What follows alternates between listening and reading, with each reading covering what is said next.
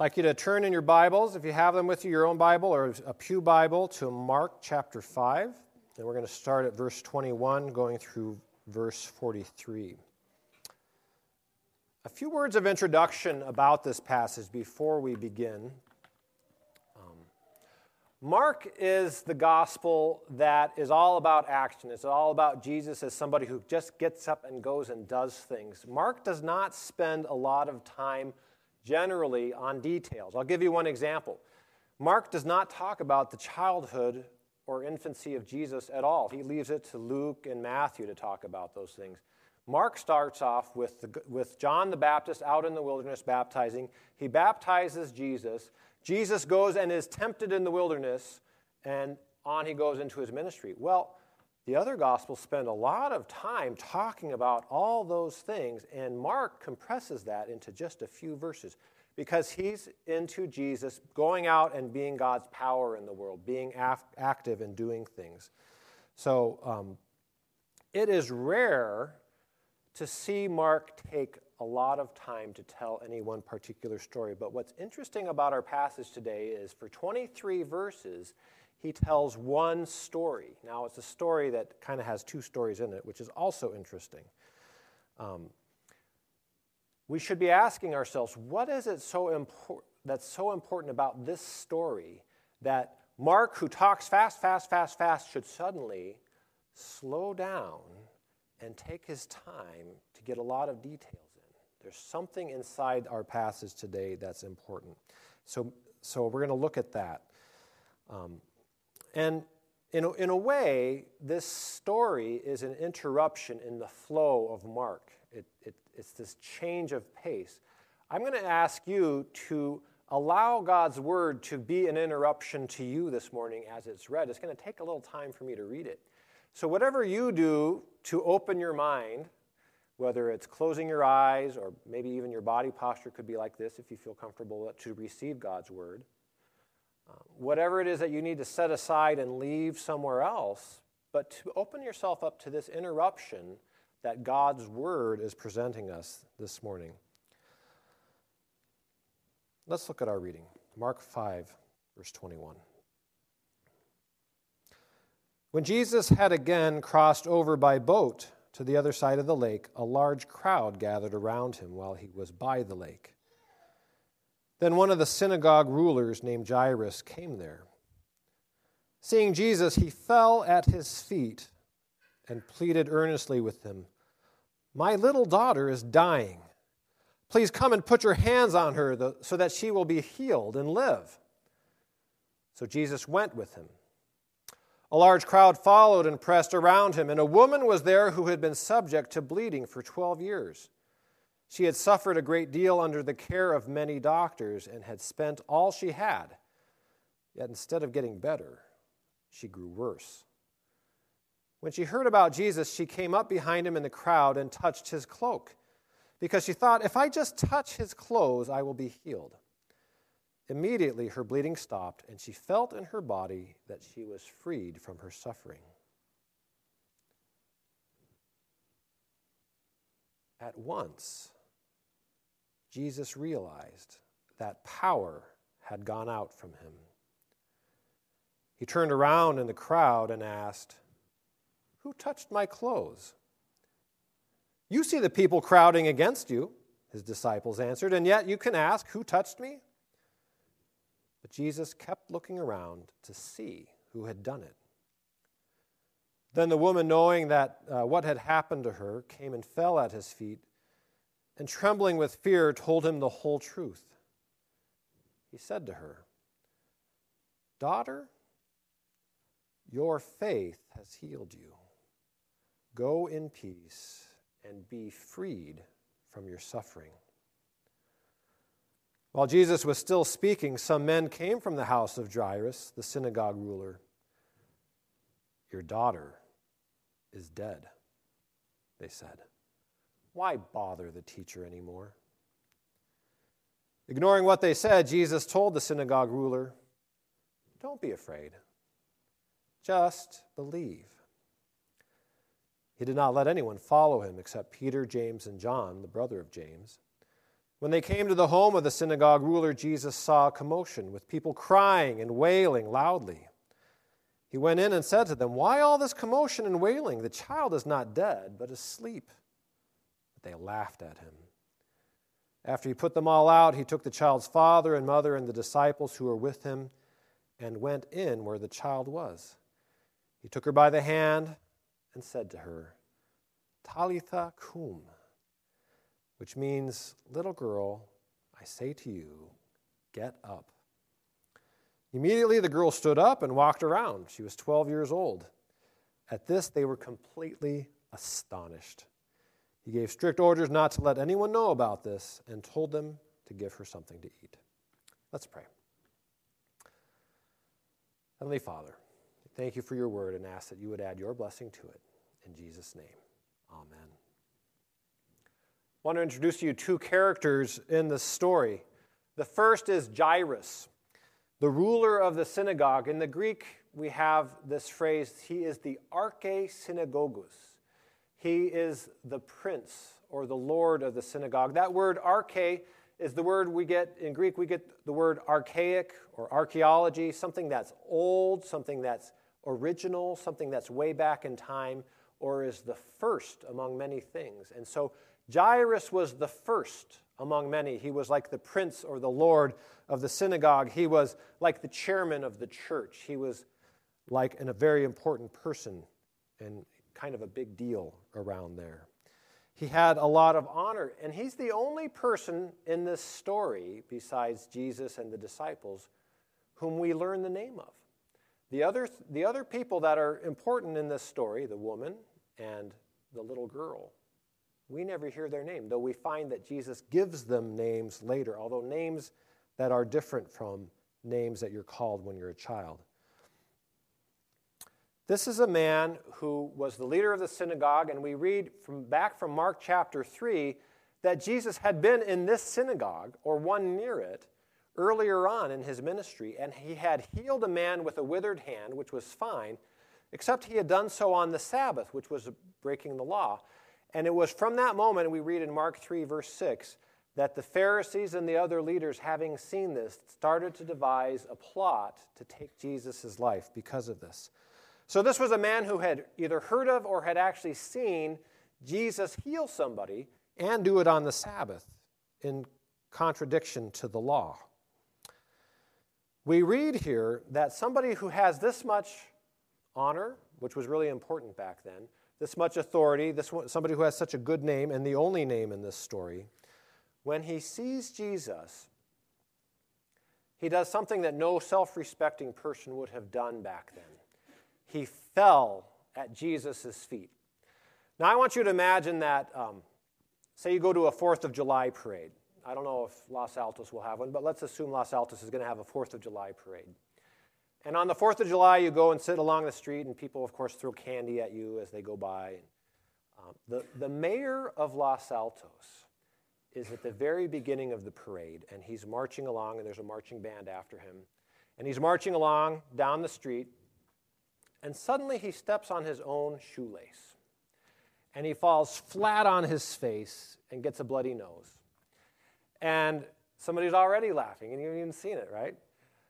And he gets up, and he dusts himself off, and he kind of goes on with the parade. But every time now that he goes to a town meeting, or every time that the city council does anything, or every time he shows up with the giant scissors and opens, a new museum or a new road, people look at him and go, "Yeah, but I remember that time you fell on your face.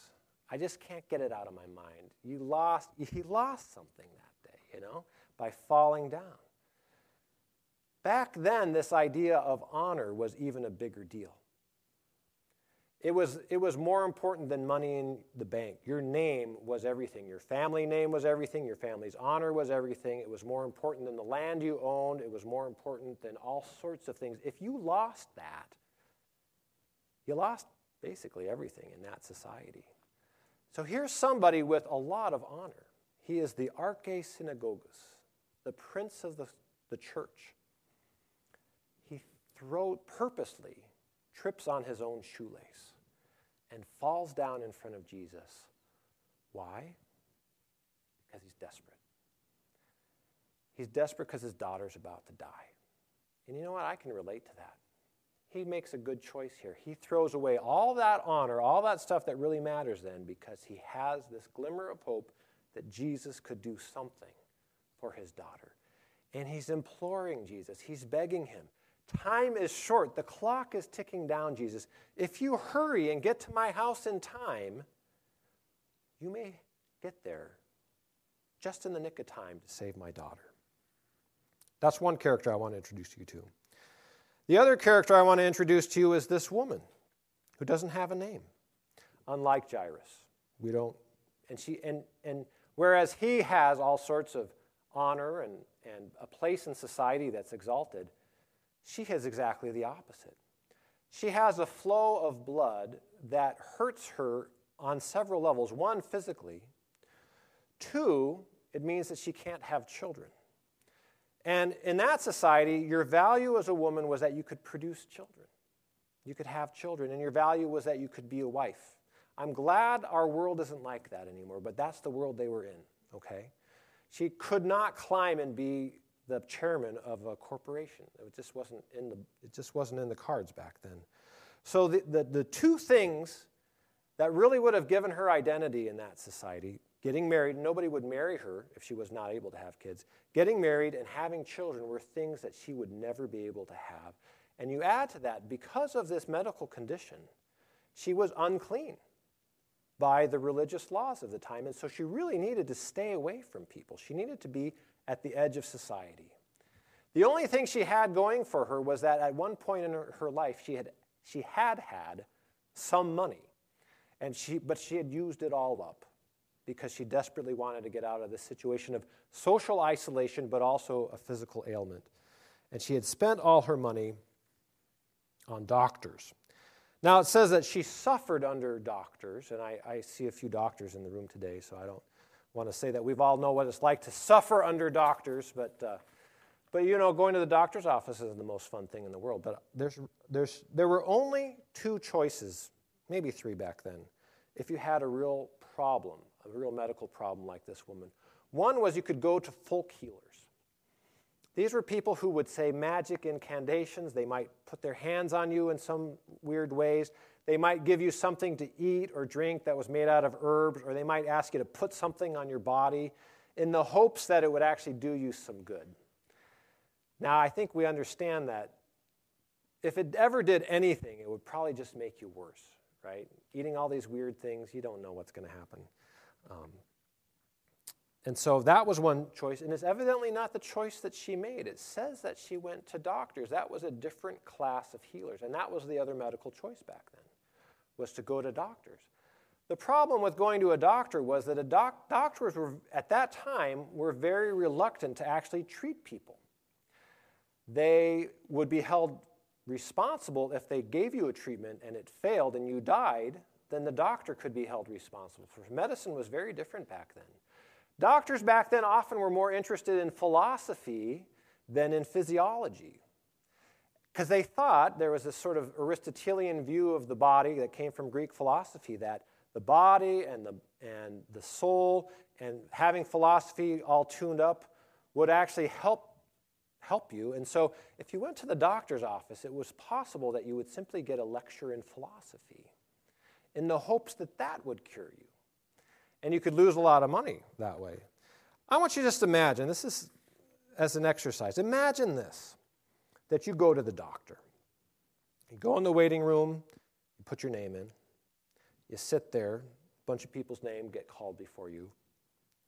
They finally call your name, you go back. They put you in the room and strap your arm down.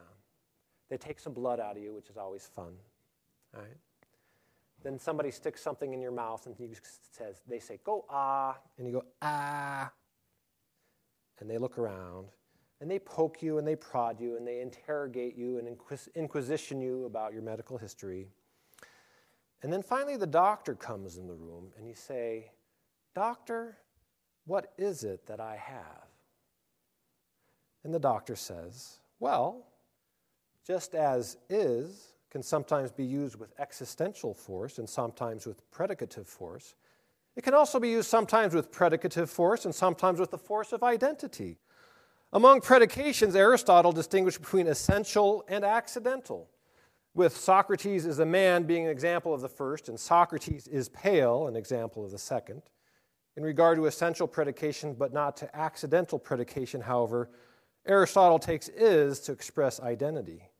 The former is to be understood as saying that Socrates is identically what a man signifies, whereas in the latter he is not identically what to be pale signifies. So to answer your question, I have no idea what's wrong with you, but we're going to bill your insurance carrier. Have a nice day. Now, if that's what a doctor's visit was like back then, you can just imagine what suffering and what frustration this woman had gone through. The only thing she really had was her fortune, and she lost it all with quacks like this, okay?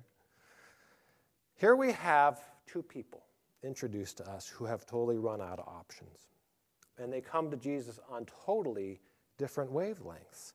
There's a man with a name and honor, and he throws it away in hopes of mercy. He's desperate, and he's got a clock ticking down on his problem.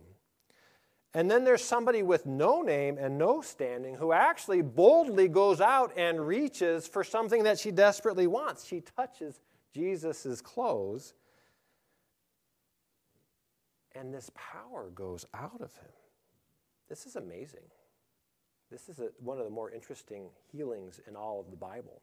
This is one where somebody actually grabbed Jesus without him agreeing to it in the first place, without him engaging with them on any kind of interpersonal level first, without even asking for healing. She just took it. So I love that there's this man who has all the power, but he throws himself at Jesus' feet asking. And there's a woman with no power at all, and she just goes and grabs it. Two different people coming for healing in two totally different ways. Now, Jesus isn't mad. He's not mad at her for touching him, but he finds that it's important to stop at that moment, even though the clock is ticking, because he feels power going out of him. It's interesting that he's aware of this happening. And it's important to him that everybody understands right then and there exactly what it was that happened. That power had flowed out of him and into her. And healing had flowed out of him and into her. And cleanness, her uncleanness, his cleanness went into her. And her uncleanness vanished because he healed her. Remember I said that there's an interruption in this story, and this story itself is an interruption in the flow of how Mark is structured, because Mark just likes to tell things in rapid succession. But wait, right in the middle, 23 verses of this long story, and inside that story, another interruption. Jesus is on his way to Jairus' house. He's interrupted by this woman, and he takes the time to deal with the interruption. What's so important in this moment? This is a moment that's about the cross. This is a moment that's pointing forward to why Jesus came. Think about this.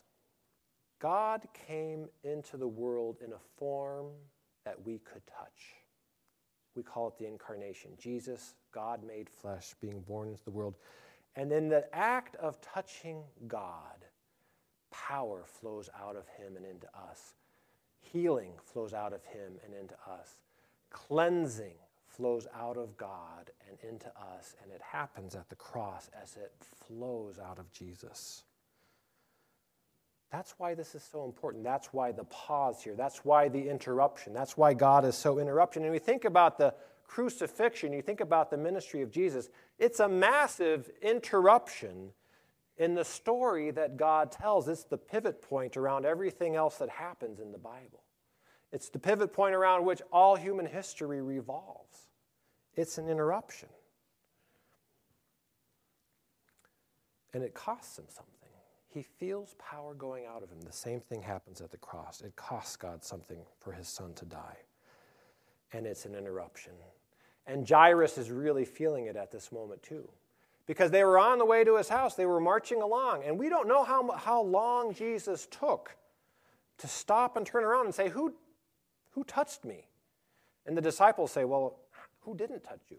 Really, there's all sorts of people around here. But Jesus is scanning the crowd. This could have taken a while. And then he has to have this conversation with this woman. And you notice in the text there, it says that she finally realizes that she has to come clean about him.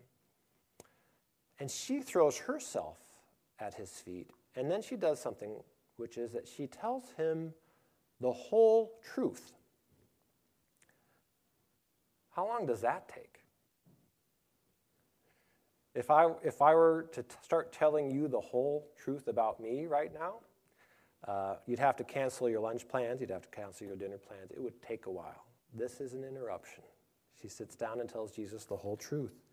And Jesus listens, evidently. And you can just imagine Jairus saying, you could do this later. You could come back to this lady. She'll still be here. Jesus is interrupted. He's interruptible. He takes the time. And he gives her a name. She's nameless up to this point. She's out of community up to this point. She doesn't have anyone that she can rely on. And he gives her the name, and the name is this, daughter. He calls her daughter.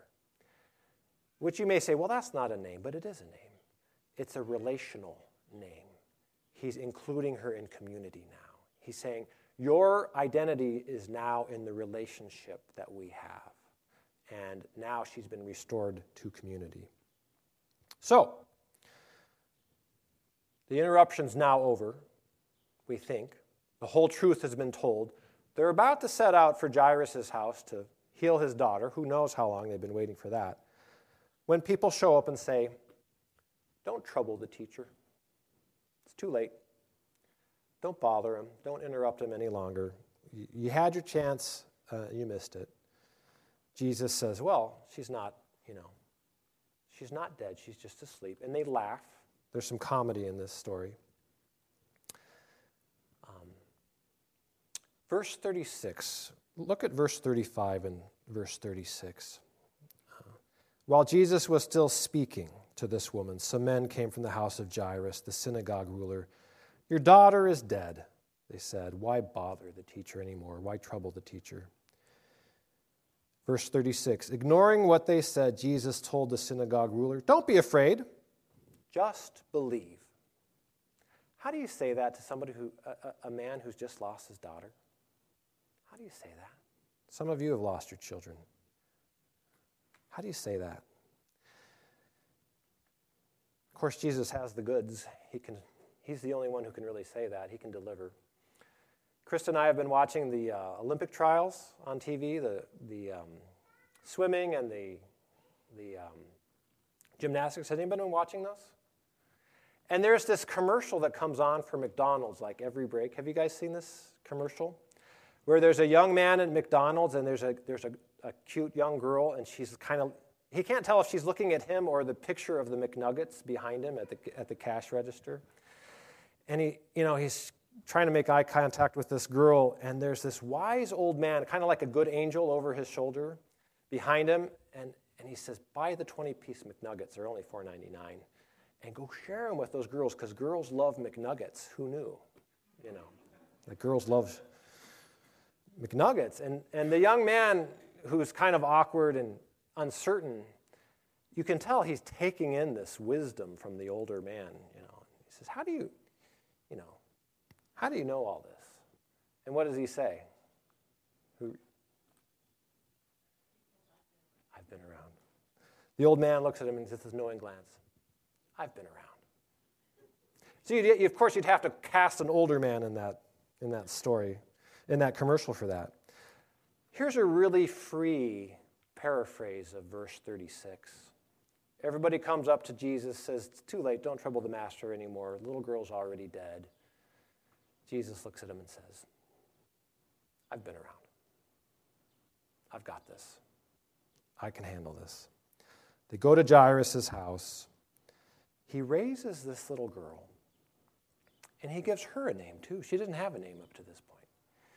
He says little girl, but it's this tender word. A few weeks ago I preached from Romans 8. We talked about When the Bible starts using Aramaic, it's because something emotional is happening. And Jesus, we record his words here in Aramaic, Talitha kum.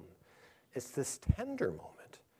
Whereas before there was power coming out, now this is the Jesus of tenderness. Little girl, you could actually translate that as little lamb. Little lamb, get up. And there's this, it displays God's tender heart in this moment. And she, who has a family and has community, she's raised from the dead with this tender word of Jesus. And so she gets a name too, on some level. And of course, the story ends happily for everybody. It's a great story with a huge interruption in the middle that points towards the cross. Now, I want to just say one thing about healing in the Bible, because I think we look at stories like this, and we all have somebody we know or personally have some health problems that we think about this. It's important to make a distinction between healing somebody and curing somebody. It's a distinction that I think could be helpful for us. Curing is probably more along the medical side of things. Curing is fixing something wrong with your body and dealing with it definitively. So until eventually something else comes along that you need to be healed for, or be cured for, pardon me. So one example would be if you have an infection. Well, a cure could be antibiotics, and it deals with that infection and it wipes it out. And if you do it well, you take it for all 10 days, it's gone. It's cured. Now, that doesn't mean another infection doesn't come along or something else can come along and happen to you. And in a way, curing somebody is like kicking the can down the road. You keep kicking it, and something else keeps coming up. Finally, there's a can in the road that's so big you can't kick it anymore, and that's death. You can't cure death. There's no cure for it. This is the biggest failure of medical science, is it hasn't cured death yet. Nobody's figured this one out, and I don't think they will. There is no cure. There's no cure for death. Healing is different. The way healing works in the Bible, the way healing works in this passage particularly, is restoring somebody into community. And so while Jesus cured the woman with the flow of blood, and that allowed her to be in community, what he really did was he healed her. He put her into a place where she could now have relationships with other people in a meaningful way. And he starts by calling her daughter. He starts with that relational work right away. The same is true with this little girl. He cures her of death, and the only person who really can cure death is Jesus. But eventually she died. I mean, this is an old story. This is 2,000 years old. So we know she died. So he pushed her can down the road by curing her of death, but he healed her, and he healed her father. Because his identity having been wrapped up in who he was and his position, he threw away and went to Jesus in faith, and it redefined him completely. So healing is being restored to community. And the reality is there's healing all the time. And when God may or may not cure us of anything that we have, but God will always heal us because God always stands ready to restore us to community. There is healing for death. There's not a cure for death, but there's healing for death. We call it the resurrection because the resurrection puts us into a completely new community up in heaven with God. And in that community with God, we're in the presence of the Father, and we're part of the family that God is in as Father, Son, and Holy Spirit. And so there's healing for death. It's the resurrection. Today, I'm going to ask us at the end of the service if you'd like to come forward and trouble the teacher. If you want to come forward and interrupt Jesus in what he's doing. And the deacons will be here. If you want to pray for cure, or if you want to pray for healing, or for both. And all three of those are great options. And the deacons will pray for you. Now, we don't offer you folklore. We don't offer you myth. We don't offer you philosophy. None of those things are going to help you right now. But what Jesus offers is himself, the God of power and the God of tenderness, the one who wants to restore into community.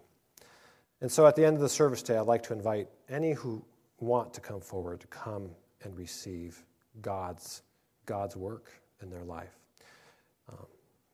Do we believe that God can cure us? Yes, but he may or may not. We don't know.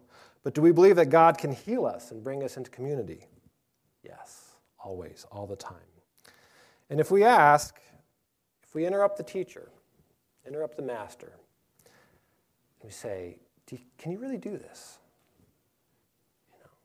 He'll look at us and he'll say, I've been around. I've got this. Let's pray. Heavenly Father, we thank you for your word. We pray that you would heal us and cure us. Thank you for your work on the cross by which you saved the entire world. Amen.